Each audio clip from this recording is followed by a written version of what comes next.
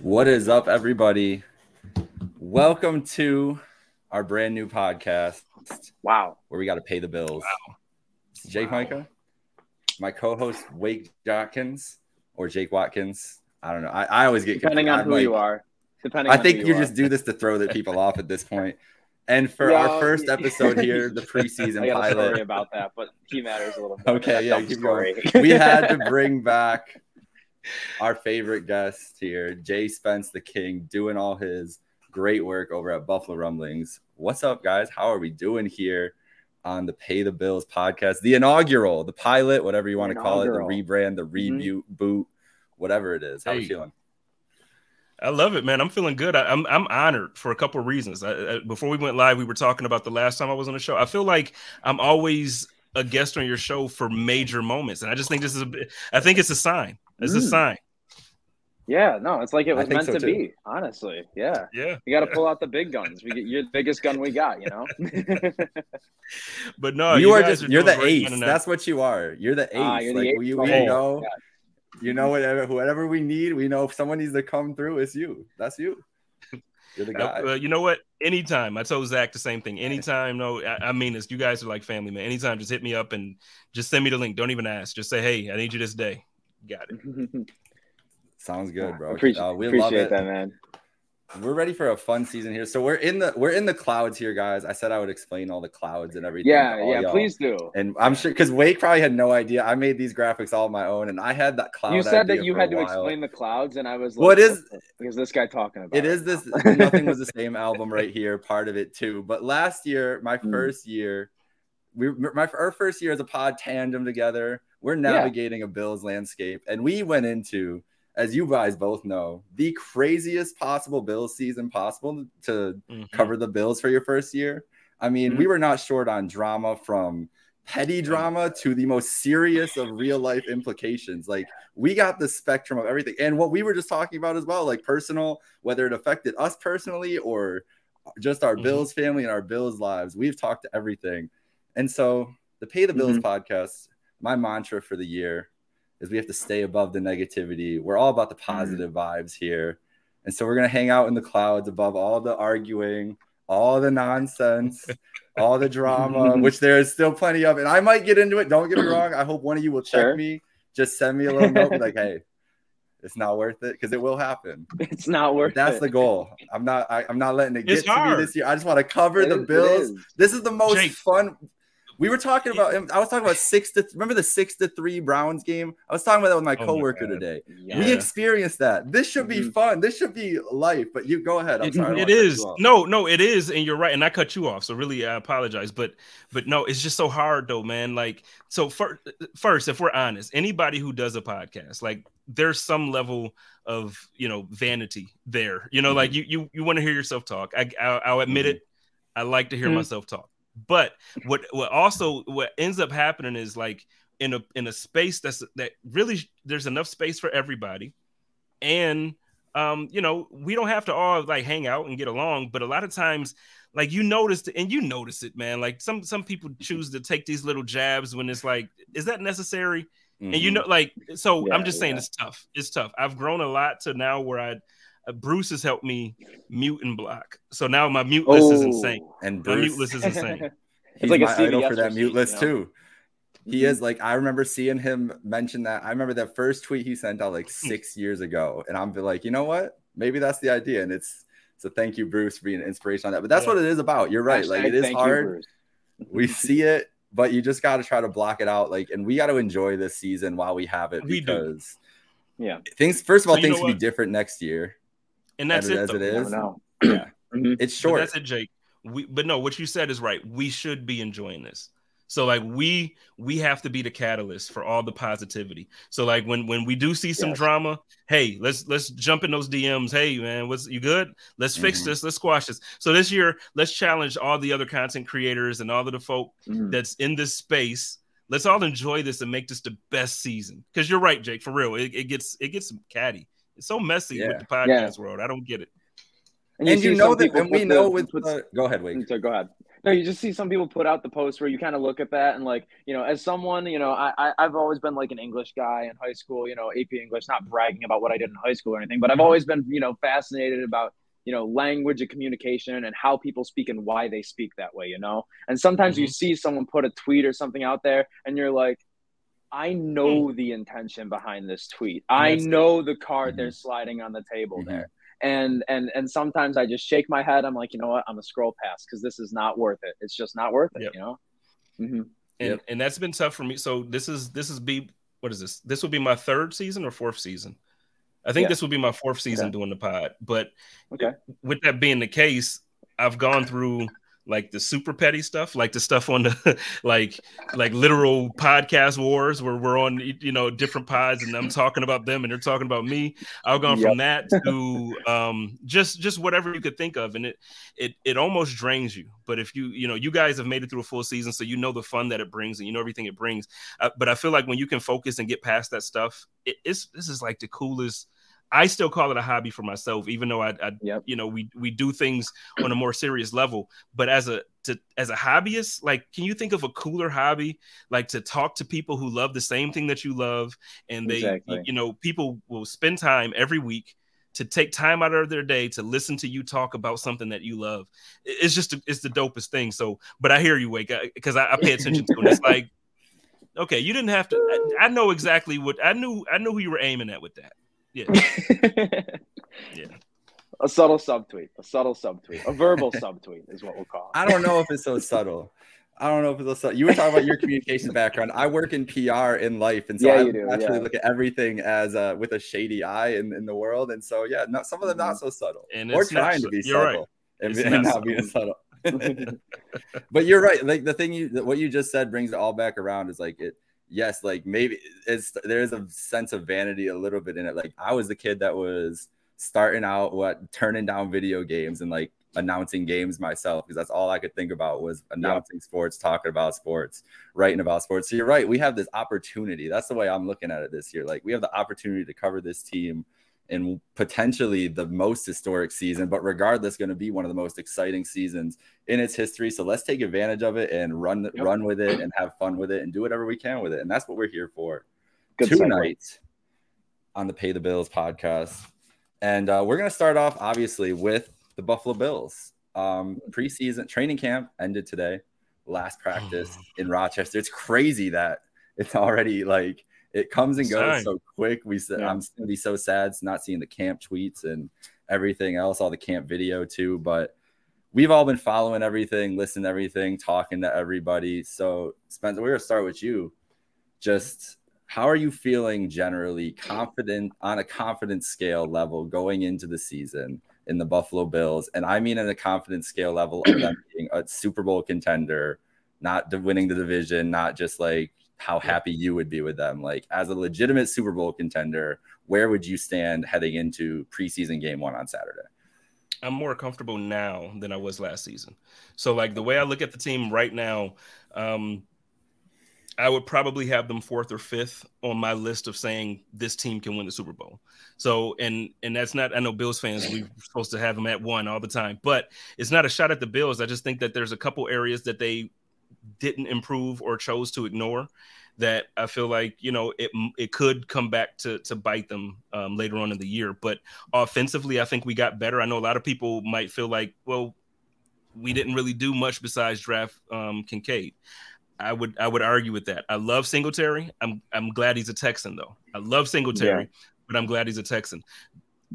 Bringing in, so the guys that we brought in at the running back position, they bring something different than what we had with Singletary, and it brings something that we didn't have at the goal line. So now we have that. I think James Cook is going to take a step forward. I mean, from every account from training camp, he's lightning in a bottle this year.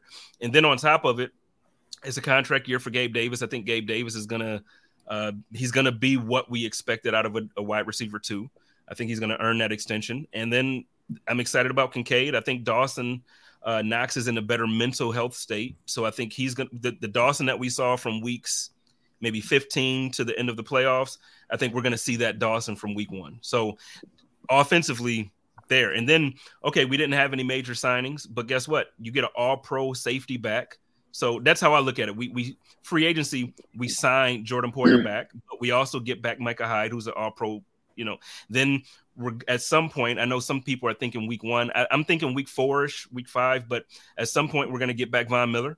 And so I'm not nervous as most people are when they look at Hard Knocks and watch the Jets and they talk about Miami and all this stuff.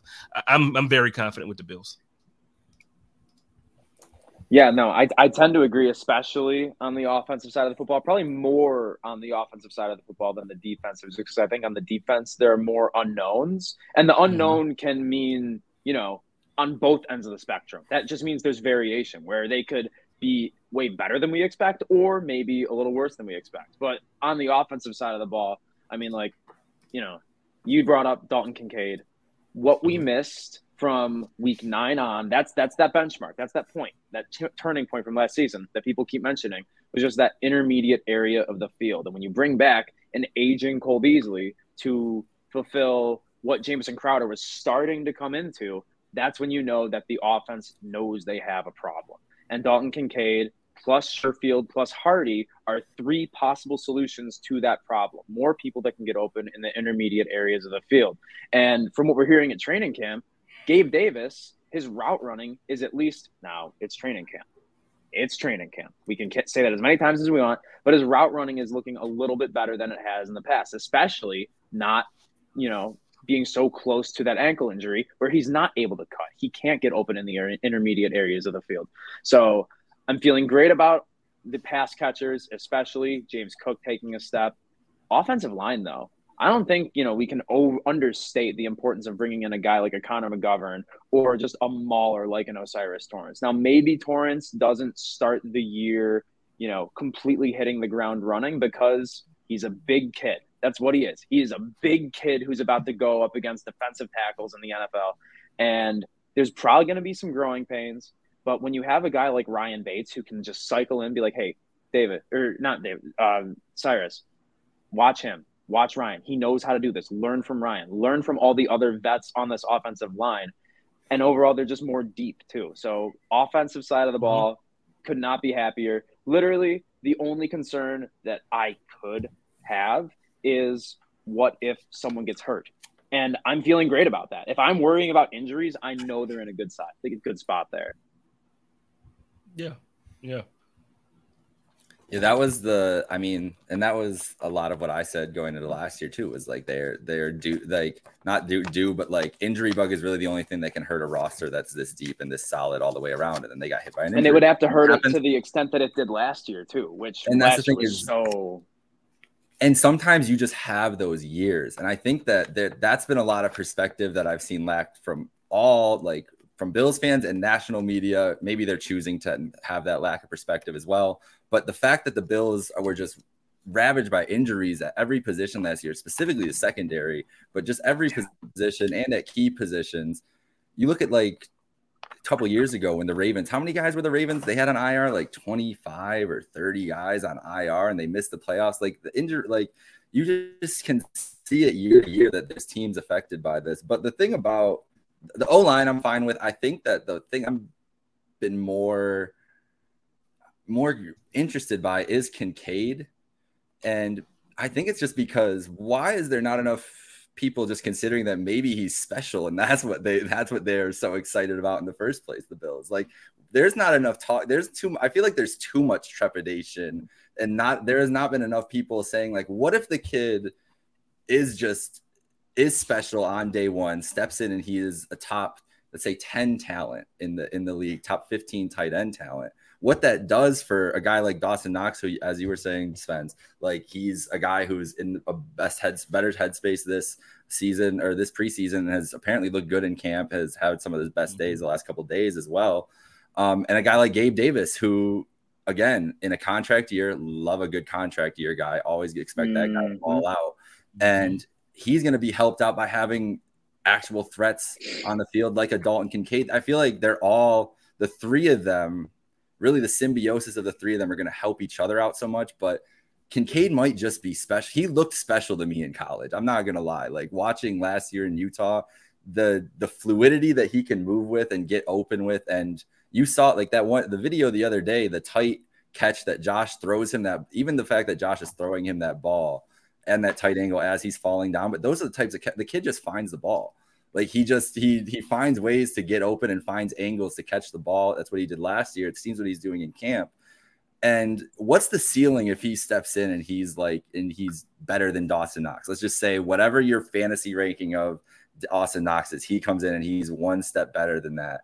That's the best offense in the NFL by far. I feel like if he can reach at that certain level, Gabe is where he's at right now. We know what Diggs is about to do, and we know the levels Josh is going to be at.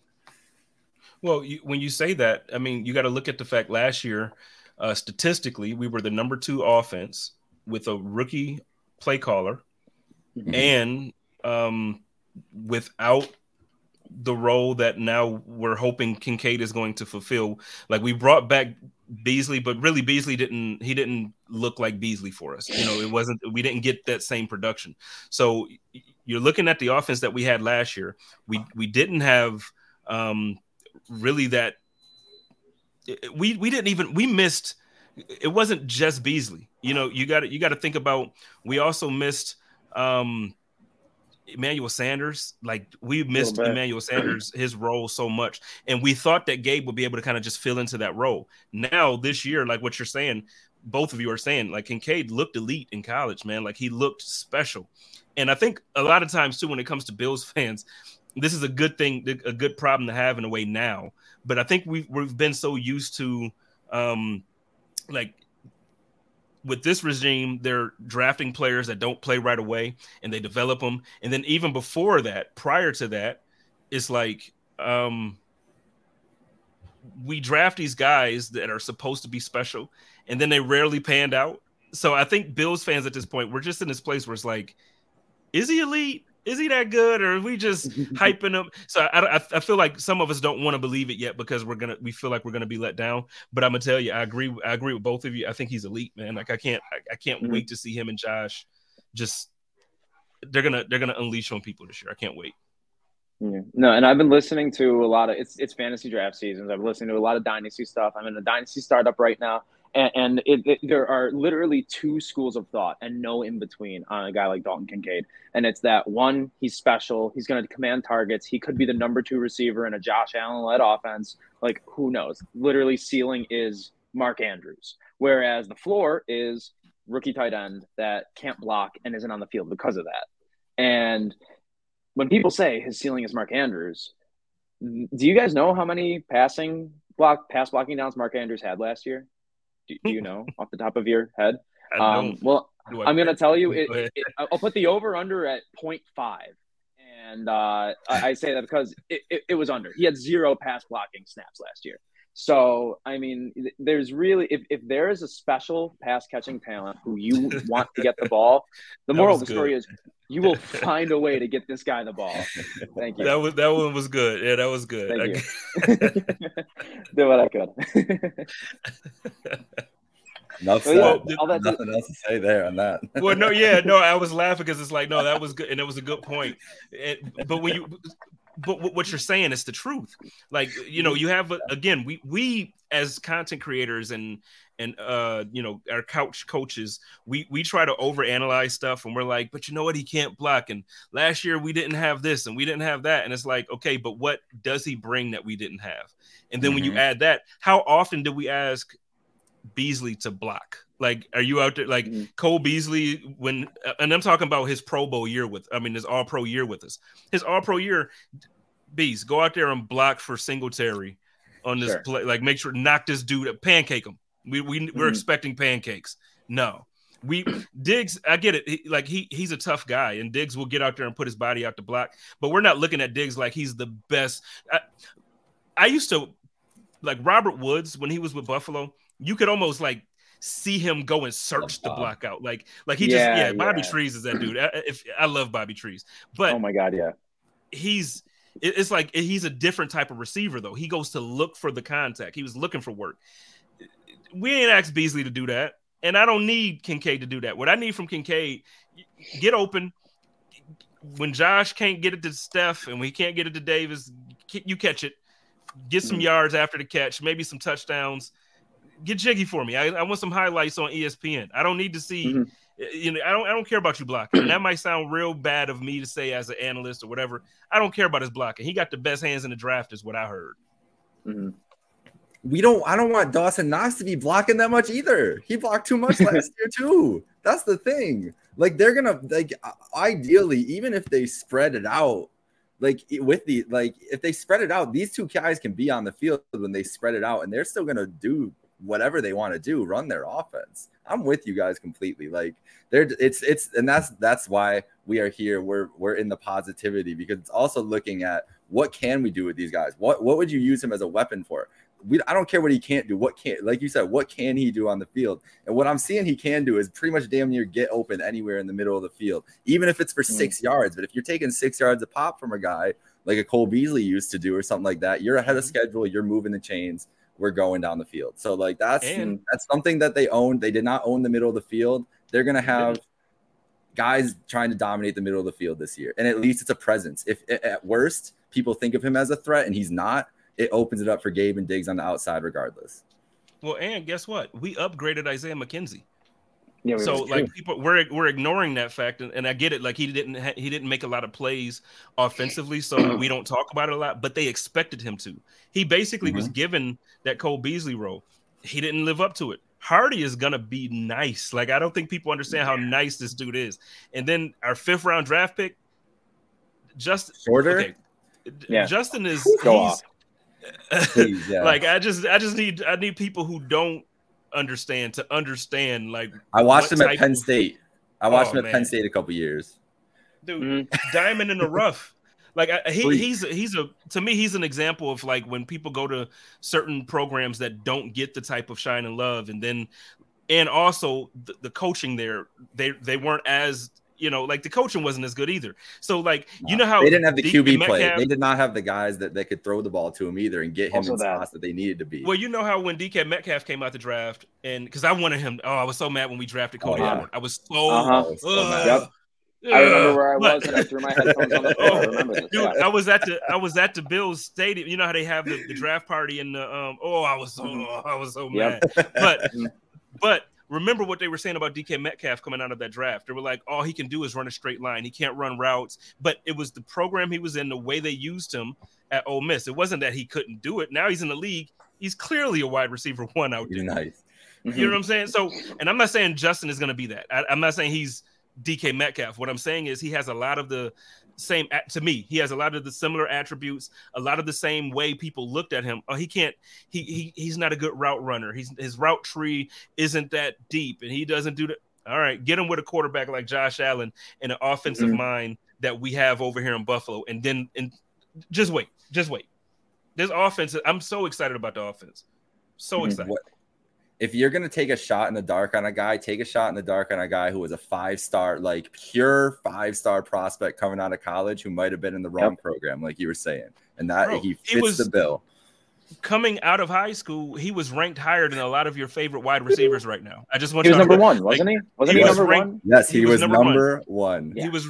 Oh, so you Buffalo fan. Now again, I'm not. Go look him up. I'm not saying go look up the names on that list. This dude. No, but he was ranked over Jamar Chase. He was ranked over. Now, again, it could be the program. We could get a guy. Stephon Diggs was drafted late, and look at who he's become. We could have some. I'm not saying that, but what I'm saying is he could end up being a solid, reliable number. You go look at his. Go look at his quarterback with play. Gabe Davis. That might be exactly what we need. Yeah. Go look at his quarterback play. It's inconsistent. I mean, it's Anthony Richardson last year and everything too, but Anthony Richardson was an inconsistent passer this year. Like that was a knock on him coming the year. That's the guys he's working with. Sean Clifford was there for 6 years. That dude was not getting Justin Short of the ball. Like there was a lot of issues, a lot of talent there. I'm with you. Man. We could be the shorter. This could be the shorter train right here. Yeah, it's the shorter bus. Shorter train. It's a shorter bus. I didn't want to say. Yeah, this is not the short bus. This is the shorter bus. No. I'm on the shorter bus today. I'm proud to be on it. All right, we got 3 rows. All right, let's do it. We are the short. Yeah, we only got 3 rows. Nobody else allowed. Limited capacity. He's good though, man. He's good, and people sleeping on him. They're gonna wake up. They're gonna wake up. shout out to thank you for the great segue too. Shout out to the great work our friends Matt Perino and Ryan Talbot are doing with their insider text group, because I've been seeing those texts come through and everything, and they're talking about Andy Isabella today. Do you not hear about this, Jay Spence? I forgot about this, dude. I'm breaking news to you guys right now. No, it's not even that. I'm knowledge upset. No, Matt and those are Matt and Ryan are my guys. I'm not part of no text group. What is happening? They're doing their own like Shout NY text group, a couple dollars a month here, and they're sending these texts over. They don't even love me like they claim they do. That's the problem with these Buffalo. No, I'm joking. I love those guys. Shout out to Matt and Ryan. Shout out to Matt and Ryan. Don't lump them in with us. Don't lump them in with Buffalo. No, but we can. But what about Andy? Because I think Andy's making roster. I was gonna say, if they want to start some wrestling podcast beef, we could start it with Shout, because Ryan Talbot's in with the wrestler, and we could do it. We got 3-on-2 numbers advantage too. We ready to go. Andy Isabella, apparently he was cooking today. That's all I'm saying. Like that was from the text group. Andy Isabella had a great day. They were talking about it on their podcast. You just wanted to shout out their work, but he's been cooking too. He came in a guy that again didn't have a lot of opportunity in Arizona, and then it was a freaking mess last year. Obviously, we saw that situation. So all of a sudden, they're deep at the back end of wide receiver, and it's like a very interesting competition. And I'm worried about Khalil Shakir a little bit. I'm worried about Khalil Shakir a little bit. Maybe. That's interesting. I said that on Hump Day Hotline. Me and Joe talked about that, and he agreed. But there's been some debates where people are like, no, Khalil's a lock. And I'm like, what has Khalil done that makes you feel like he's a lock? And they're like, well, the Bills drafted him. Okay. They also drafted Isaiah Hodgins. They also drafted, Wild Goose was gone the year he was drafted. I could go down a list of guys that we've drafted that play for other teams at this point too. Yeah. And it's not, he wasn't a second rounder. We drafted Austin Prohl. What happened to Austin Prohl, guys? And we drafted a guy in the third round at running back, and he's playing in Indianapolis right now. So what makes him a lock? Oh my God. But that's my thing is, if Isabella's a former second round guy who clearly didn't have ample opportunity, and maybe can get that here. We're talking about Shorter's upside that he's showing. I mean, Shakir, it might just be that's 6 receivers right there that all I feel like have higher upside than what I saw from him last year, at least. And the roles that he's looking to play, we're talking about a Kincaid doing the things that he does best. We're talking about Hardy and Sherfield maybe doing, and Sherfield's been playing more on the outside though. So it seems like Hardy is pretty much locked in on that slot McKenzie role, like you were mentioning, but still like they ain't going to hold 7. I feel like, unless they feel like they need one of those guys for special teams, and that's how they pull it off. But I don't know. It doesn't feel like a year that you'd keep 7 receivers. So it's good. That's a really interesting battle to me. Well, I think, go ahead. But see, I could see them keeping 7 and still not being Khalil Shakir. That probably sounds rough. It's true. But I'm telling you, I could absolutely see them like keeping 7 wide receivers, and Khalil Shakir is still on the outside looking in. Because when you look at here, let me pull up because do you guys have it up already, the depth chart or anything? I do not. I don't have it right on me, but I know the 6 are. We got 6. I know the 6 at least that I was thinking here. Let me grab this quick though. Okay, so obviously Diggs, obviously Davis, Hardy. Davis, Sherfield, Hardy, and then we got Shorter. And if we're talking Isabella here too, battle, and that's 6 right there. Mm-hmm. And then good problem to have. It's a great problem to have, but the reason why I'm even saying that, unless Khalil Shakir is going to show improve in different ways, I'm telling you, people don't understand how much the Buffalo Bills do value special teams play as well. Remember, we kept Jake Kumaro over some studs on different areas where it felt political in a way, like they kept him but they value special teams. Exactly. Tyler Matakevich, they kept him because they value special teams. So if there's a wide receiver that's really, pulling his weight on special teams, I wouldn't be too shocked. Yeah. And on top of that, running back wise, like that's easily Murray, Damian Harris, Cook, all on the roster. Reggie Gilliam at fullback, obviously on the roster. Tight end, we spent a lot of time talking about Kincaid and Knox, but we're talking, okay, maybe Kincaid isn't the best blocker. Does that mean Quentin Morris is now on the roster because we need another tight end who can block? I'm not going to say that is happening, but if that was their rationale for keeping a third tight end in addition to Reggie Gilliam who can also block as a tight end, I wouldn't completely blame them. So, and also Sal Capaccio has been saying that there is a realistic possibility they want to keep 10 defensive linemen this year. So spots are really going to be limited. There's going to be a lot of late August trades from Brandon Beane. That's all I can say. There's going to be a lot of trades for like 5th round picks. Well, when you're looking at that defensive line, and that was what me and Joe spent a lot of time on, because it's like, and when we actually didn't even do the defensive side yesterday, we did offense. And but next week when we do defense, dude, just you look at just defensive ends, like edge. There's no way. Like there's no way. Von Miller, Shane Ray, Greg Rousseau, Boogie Basham, Leonard Floyd, AJ Epinesa, Shaq, right there. That's 7 guys. Yep. Like that's 7 guys. Just edge. I didn't even talk about Ed Oliver now, Daquan Jones, Poona Ford's not getting cut, Jordan Phillips not getting it, Tim Settle, no way. You know what I'm saying? And so is guys on this team that we're used to seeing. Is it Shaq? Is it AJ Epinesa? Is it Boogie Basham? They've been talking about guys Epinesa on this team. Too. They talk him up every year, though, man. He's been cheeks to me. That's true. Every year he's been cheeks. I got to be honest about I get it. He was a high draft pick, and they're like, oh, he's going to have a breakout year. They say that every single year, and he doesn't break out. We draft these guys 1st and 2nd round. We got all these 1st and 2nd round draft picks on this defensive line, and when Von went out, what happened? Cheeks couldn't get to the quarterback. Just straight bums, man. Yeah. Like ass chips. What are we doing? And then, so no, AJ Epinesa to me, he's the guy I have on the outside looking in. I also have Boogie Basham outside looking in. Yeah, if they could trade one of those guys, I could see that. Like you're talking about Brandon Beane wheeling and dealing. It looks like they've got some trade chips there. They were talking about Dane Jackson too. I mean, with that CB2 competition, maybe whoever is left on the outside there could be a trade. But I wouldn't do that. I wouldn't touch the secondary. I would not touch the secondary this year. I think the D-line could be, if all these guys are healthy though, and I don't care whatever one they decide to get rid of, ultimately, if the guys at the top end are going to be healthy, I think this D-line could be special this year. It's one of the things I'm most excited about.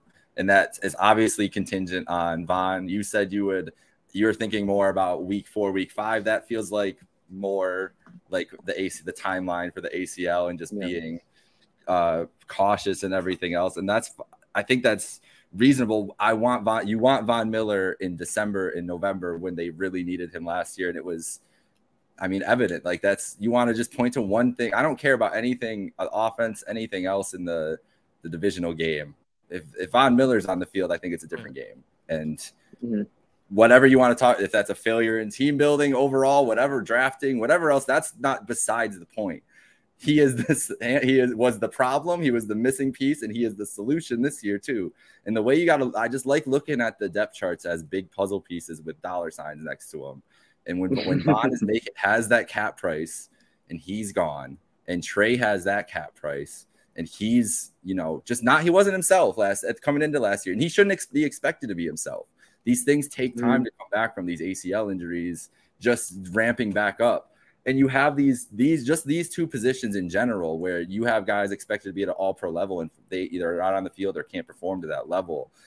That's where it's the negative side of having such a top-heavy team can come from. And I feel like that is what, like, the thought and just that anxiety has been the thing that has been in fans all summer long, is just like, well, if one thing happens, then this is all going to come down again. And all come down again, mind you, with everything that happened last year. They were still a 13-4 team, still in the divisional round. And I very much remember it being 17-7 and them having the ball with the 2 minutes left or whatever the score was. It could have been a 1-score game going into the half. And they messed up the drive, but that was the position they were in. And that's where it comes down to in the game of football. It can come down to a couple minutes stretch here or there, but this team has all the pieces, and everything went wrong last year. So what if everything goes right? What if most things go right? They still feel like they're just as positioned, I think, overall to be the top team in the NFL again, potentially. Like, I really feel like that was their potential last year, and I feel like it's their potential this year too. I agree, and this is why I'm so I guess shocked, and I get it. Every year there has to be a new darling in the NFL, but I'm just shocked at why everybody is assuming that the Jets are immediately Super Bowl winners, or even that Miami is Super Bowl winner. Because now, and this is the way I see it, the Buffalo Bills smells like Russell Wilson's 12 bathrooms. What can I say? But it does, because this was the same thing last year. They said, "Oh no, Denver's gonna unseat the Chiefs." How? They still have Patrick Mahomes. so now you're talking about Buffalo in this division. Okay, so first Miami. Okay, they got a great defensive coordinator. I will give them that. I think that was a huge move. You signed Ramsey. He's out now for most of the season, but even when he was healthy, are Bills fans really scared of Ramsey? We saw what Diggs does when he's lined up against Ramsey. And then, so how much more did they close the gap? They were what, 9-8 last year? I think so. I think that's right. They were 9-8. Really comes down to this. I have this one simple question to you about the Dolphins here before we go into the Jets, Spence, because you've got me a perfect question. My first question that I had for you about the Dolphins, where I think that's the key to it, is Tua. Can he be Drew Brees, which is what they all talk about, or is he just Derek Carr? Best case scenario. Because if he's best case scenario Derek Carr, they're not winning this division this year. If he's best case scenario Drew Brees, like Dolphins fans seem to think is his best case scenario, then they can win the division. Okay. Is Tua that guy? That's how I feel. I'm trying to be really nice when I say this because I like Tua. So I don't want to come across as a jerk. I think you're a nice guy. Thank you. I try. Yes, I do too. Tua is not Drew Brees. And even if he was Drew Brees, we can be honest about some things. When Drew Brees had to play against, at that time, the top quarterbacks, he wasn't the guy. He has a Super Bowl. Lose a lot of those games, but you lost a lot of the head-to-head against those guys. So if you want to say Tua's Drew Brees, by all means, go for it. But guess what? We have. Aaron Rodgers is in this division now, but we have like today. I compare Josh more to Aaron Rodgers than any other. Like they compare him to Brett Favre, and they compare him to all. I see so much of what I saw in early Aaron Rodgers' career, like early Aaron Rodgers, and the stuff that Josh does, the certain throws, and the way it's insane. It's uncanny how similar they're throwing. So you have one of the best quarterbacks in the division with Josh Allen, or in the league with Josh Allen, and then you have another one of the best quarterbacks in the league with Aaron Rodgers. And you mean to tell me that you're going to bet on Tua before you bet on Aaron Rodgers and Josh Allen? Okay. All right. That was my nice way to say it. Yeah. No, and it's totally fair because you watch the Dolphins, like even in these training camp videos that the Dolphins social media team is shamelessly putting out there, they are throws by Tua that if it was to anyone other than Tyreek Hill, the throw would not be there. Tyreek Hill is so far and away potentially the best receiver in the league right now that he could have a below average quarterback throwing to him. I'm not saying Tua's below average. I think he is perfectly average. I think he is the perfectly average quarterback. He is so Kirk Cousins that it hurts. But if there were any other quarterback throwing to him, he could still probably come down with at least 80% of the balls that he catches now. He's so wide open that it is ridiculous. You don't need to be able to fit the ball into one of those little net thingies that Deshaun Watson hits from 5 yards away. You don't need to be able to do that. You just need to get the ball near the guy. And Tyreek Hill is going to come down with it, especially when you have Jalen freaking Waddle on the other side. Like, it's not difficult for a quarterback to succeed in that offense. Now, I don't think Tua is terrible. A lot of people think Tua is trash. I don't think he's trash. But as you said, just being realistic, when you have two of maybe the top 8 quarterbacks in the NFL in your division, you're not going to stack up to that so easily. It's just a matter of fact. You guys hit it. That's where I'm at. I think the ceiling is just like where is it realistically for the guy, for a shorter quarterback who clearly doesn't have like elite arm strength or anything like that. And you put this, and when you bring in the context of the division and everything else, like how high can they 10-7 feels like the best 11-6, like something like that. And that's not going to get it done. I feel like this is going to take a 12-win division, and I don't know if they can get to 12. They're even saying that his coach is a top 5 coach over Sean McDermott at this point. I'm just throwing that out there. Hey, listen, the Sean slander has got a little crazy this summer too, but that's another story for another day. We'll talk about that next week. You did touch on the Fangio on the Fangio aspect, which is the thing I would say most bullish on, is I think this defense. Now Ramsey's going to get torched by Josh Allen no matter what. Don't get me wrong, but Ramsey does have his way with other receivers, and I think Fangio is going to bring the best out of this defense. I think the defensive unit can be pretty good this year, and obviously we know they're gonna beat up on bad teams too. Like that's the thing with the Dolphins, is they're going to impress in a lot of games. That's 1:00 in sunny Miami, where whoever they're playing, whatever 2-10 team that they're playing, they're going to put up 45 on, and it's going to be like, oh my God, like the Dolphins are coming in, and they're going to be able to have those performances, but I feel like the ceiling is lower than people think. And I would say to transition to the Jets and talk about who we think. We're talking about Aaron Rodgers. Did you watch Hard Knocks the other day, guys? Yeah. I did not see it. Right. But you're our Hard Knocks correspondent, James Pence the King. Yeah, we're going live to Jay Spence on the right side of the screen. Jay Spence, what'd you see on Hard Knocks? First of all, I would tell you Hard Knocks got it right this year. It's a phenomenal production. And they're doing their job making the Jets look like they're going to be the most amazing team to ever be on the field. Like they're doing their job. Aaron Rodgers looks healthy.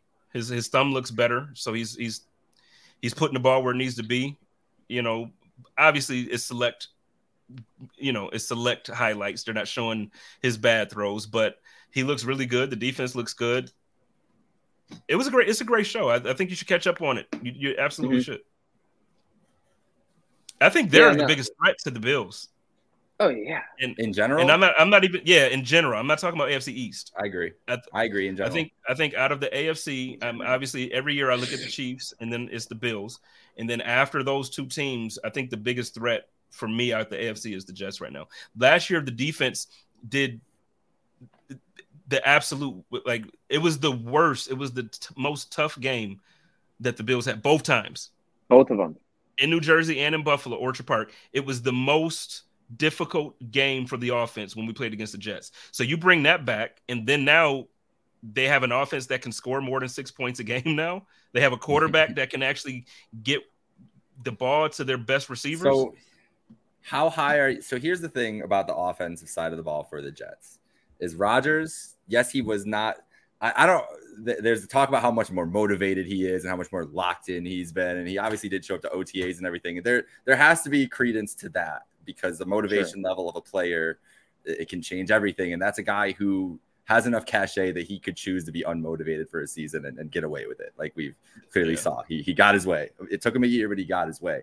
But he did start clicking with those guys at the end of the season, and he got hurt a little bit midway through the season, had a thumb injury. There was just a lot of bumps all the way through last season. So I feel like it was like, I really wanted to. And we got Rob Ryan, shout out Rob Ryan. We've had some Jets fans seeing it online, everything. And I just want to rip Rodgers, be like, he was terrible last year, and really like live up my Chicago roots that I'm building up here and everything. But I can't do it, because I really see this, like everything you're saying, this offense can only be better with him at the helm. But when you compare it to the Bills offense, and if I think the Bills defense, I feel like the Bills defense is, I don't know how we didn't talk as much about the defensive side, but I think because of the defensive line and being healthy in the secondary, I don't think they're going to miss Edmonds as much as they should, and that defense is going to be just as good, if not better, last year. So I think they could wash with that defense. You're talking Allen and Rodgers. I'm taking Allen.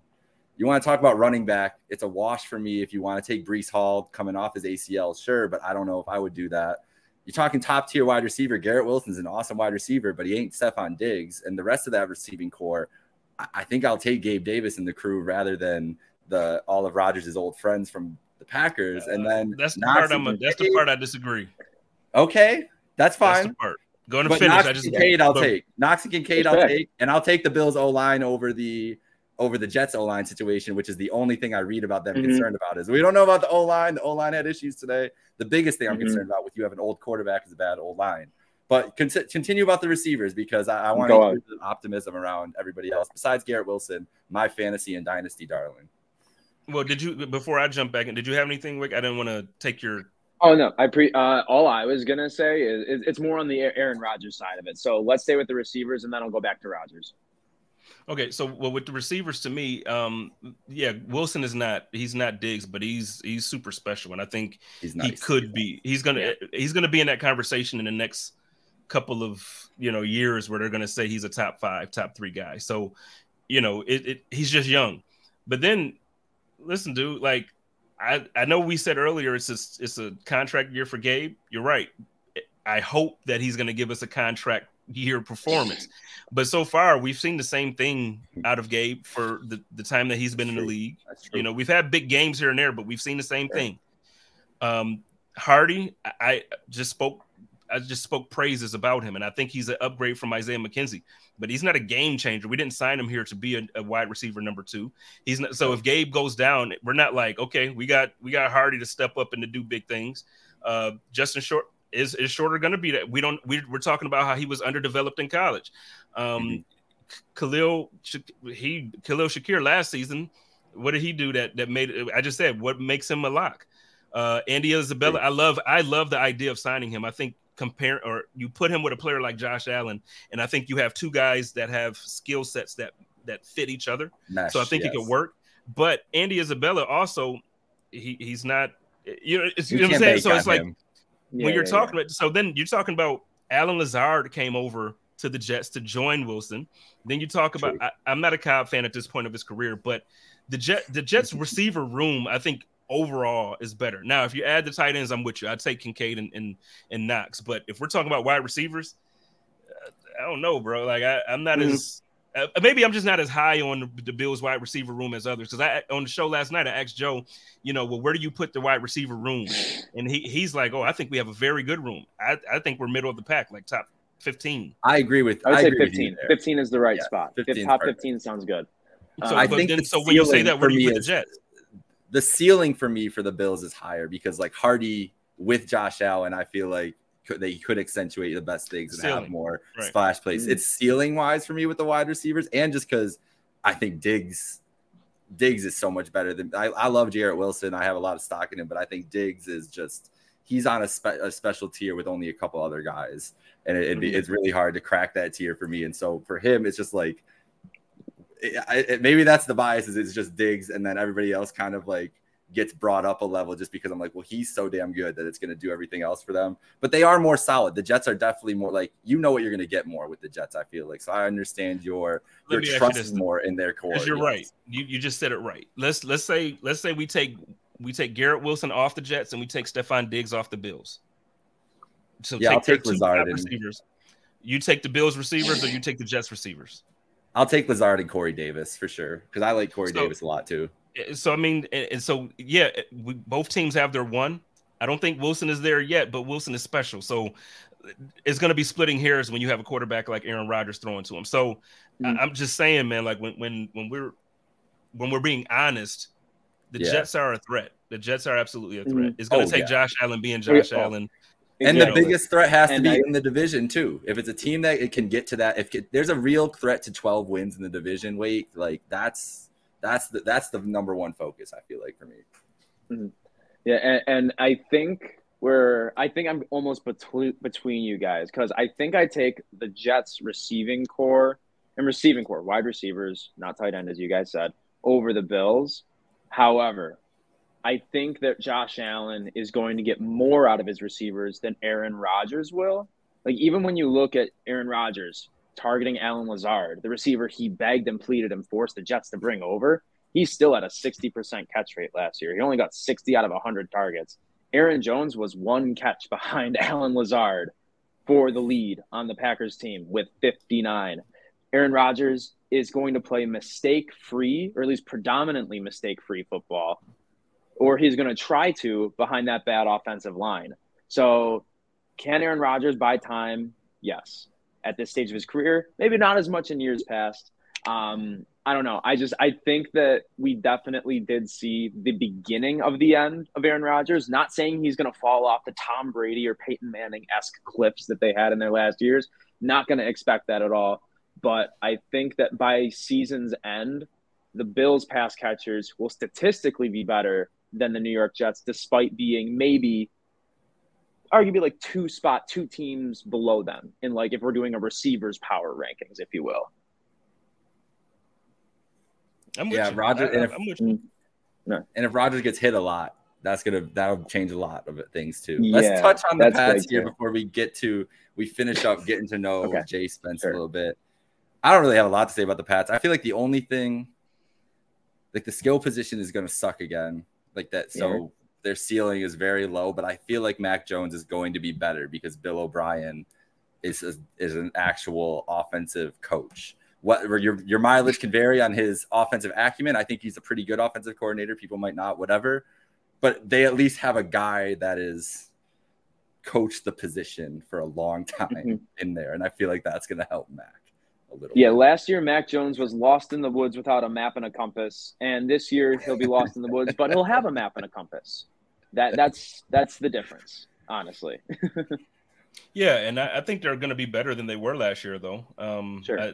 I think Juju Smith is going to be a big addition for Mac Jones. I think we sleep on Juju because of the TikTok stuff, but I mean, you got to remember when he had a decent team around him and good coaching, he actually played pretty well. So when you got who people think is the best coach of all time, and like you mentioned, now you have a competent offensive coordinator. I like him. I like O'Brien as an offensive coordinator, not as a head coach, but offensive coordinator. I think he's solid. So no, I don't think they're nothing for us to worry about. But I feel Miami has better pieces. They have better receivers. They have a better team. I think people overhype the coaching down there and they overhype Tua. I would not be surprised if the Patriots have a better season because coaching. I would not be surprised. And people are excited about that defense right now too. Legitimately, they're always good. The Dolphins might have a great defense. The Patriots every year will always have a good defense. I agree, 100%. All right, we don't got to talk about the Patriots anymore. That's already too much for this. We wrapped it up pretty easily, didn't we?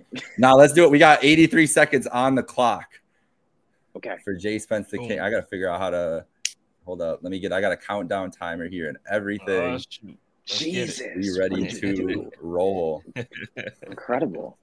We got to get some social content up. And what better way to get to know our guy here than to get this cracking. So 83 seconds on the clock and these beautiful Hertz ads. If I can get these out of here. You invested in them. Help them invest in them. Traveling. Got to get outlet liquor ads in there. What the hell? No free plugs for you guys. Tell them to get on this website. No, sir. All right. Clock set at 83 for Andre Reed. Are you ready, Jay Spence the King? Let's get it. Let's go. All right. Favorite vacation city? Cozumel, Mexico. Whew. French toast, pancakes, or waffles? French toast. French toast. I like that. Barbie or Oppenheimer? One more time, you broke up there. Barbie or Oppenheimer? Barbie. For sure. How much would you be willing to pay for a Taylor Swift ticket? 0. Not even $5. If Taylor Swift was down the street for $5. No. I ain't touching that. I like Taylor Swift. Like I hear the music that's on the radio and stuff. She's very, very. But no, I'm not paying that money to go to a concert. All right, fair enough. Can't argue that. LA or NYC? Ooh. Oh, I'm gonna say New York. I'm gonna go New York. Trick question: Chicago, Jordan or LeBron? LeBron. Oh, okay. Madden 04 or ESPN NFL 2K5? 2K5. Okay, I'm with that too. If you could tag team with anyone at WrestleMania, who would it be? Like a wrestler or just a regular person? Wrestler would be preferred if you know a bunch, but regular person if not. Well, if I'm going wrestler, I would go Gold Dust. Oh. I would go Gold Dust. God damn, that thing was loud as hell. Yeah, no. I don't know that next like time. That. Right? Gold Dust, though. You went with Gold Dust. I love Gold Dust. You a wrestling guy? I love wrestling, dude. I love. Well, you know what? I love what wrestling was. I can't say I don't like it now. I don't watch it enough to really get invested in the characters. It's hot again, though. It is hot again. I'm sure. I'm seeing that it is. And but when I was growing up, man, like it was something about Gold Dust. He was super weird, but it was like I guess that's what intrigued me. He just. He was just different. But my favorite wrestler, obviously, I feel like everybody was like Stone Cold and The Rock and all those guys. I love those guys, but Gold Dust, I don't know. That dude was something to me. I knew I liked you for some reason because I am a big Goldust fan, big fan of Dustin Rhodes and the Rhodes in general. So that's a great pick. Well, if you could fight anybody, who would it be? That was the last question I was trying to get to. As in, like, I don't like you and I want to punch you in the mouth? No, a wrestler at WrestleMania. But you can pick any, if you want to start beef. I mean, no. I mean, at the beginning of the show, at the beginning of the show, we said it's positive. Okay. Well, we could change our ways. It's the pilot. It's the pilot. No, if I was let's see. It would fighting against anybody. I think it would be. It could be a wrestler or a person or a celebrity, whatever. It don't matter. Mankind. I'm gonna stick with wrestling. I'm gonna go Mankind. Cool. In like extreme Hell in a Cell, something like that. Like good stuff. A hardcore championship match. I want to win the belt. The hardcore. Remember the hardcore belt with like all broken up. Yeah, give me that one. I want that one. Hell yeah. Get this man a hardcore championship belt. Well, you need to start watching some wrestling. I was just at the SummerSlam on Saturday in Detroit, Jay Spence. And it was incredible. Amazing. Like there is nothing better than if anything, you're whenever wrestling, AEW or WWE comes by you, go to the show because they are more fun than they've ever been. If you don't want to watch on TV every week, you can catch up on YouTube or clips and pretty much stay intact. But going to a show, nothing like it. I swear. You got my word. I'm gonna check it out. Let me know when you do. But yeah, the SummerSlam was a great experience. You would tag with Goldust. I love to hear that. We are big. We are a Rhodes family podcast. In case you knew that, Wake. Now you know. Now I do. Now you know. Every day. Look at that.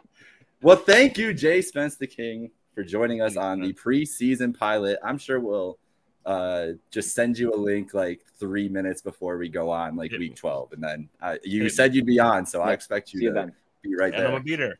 And I gotta get you. So there are some changes, and I know we got to go, so I'll say it quick. There are some changes. Get your plugs in, please. So obviously the code of conduct, Hump Day Hotline, Chop Up, all of those things. Just follow Buffalo Rumblings. I'm on there. But there's going to be some changes as far as my show is concerned. But I do want to get you guys on the season. I know last year we talked about it and it just didn't happen. This season, we're going to get you on the code of conduct for sure. It has to Appreciate that.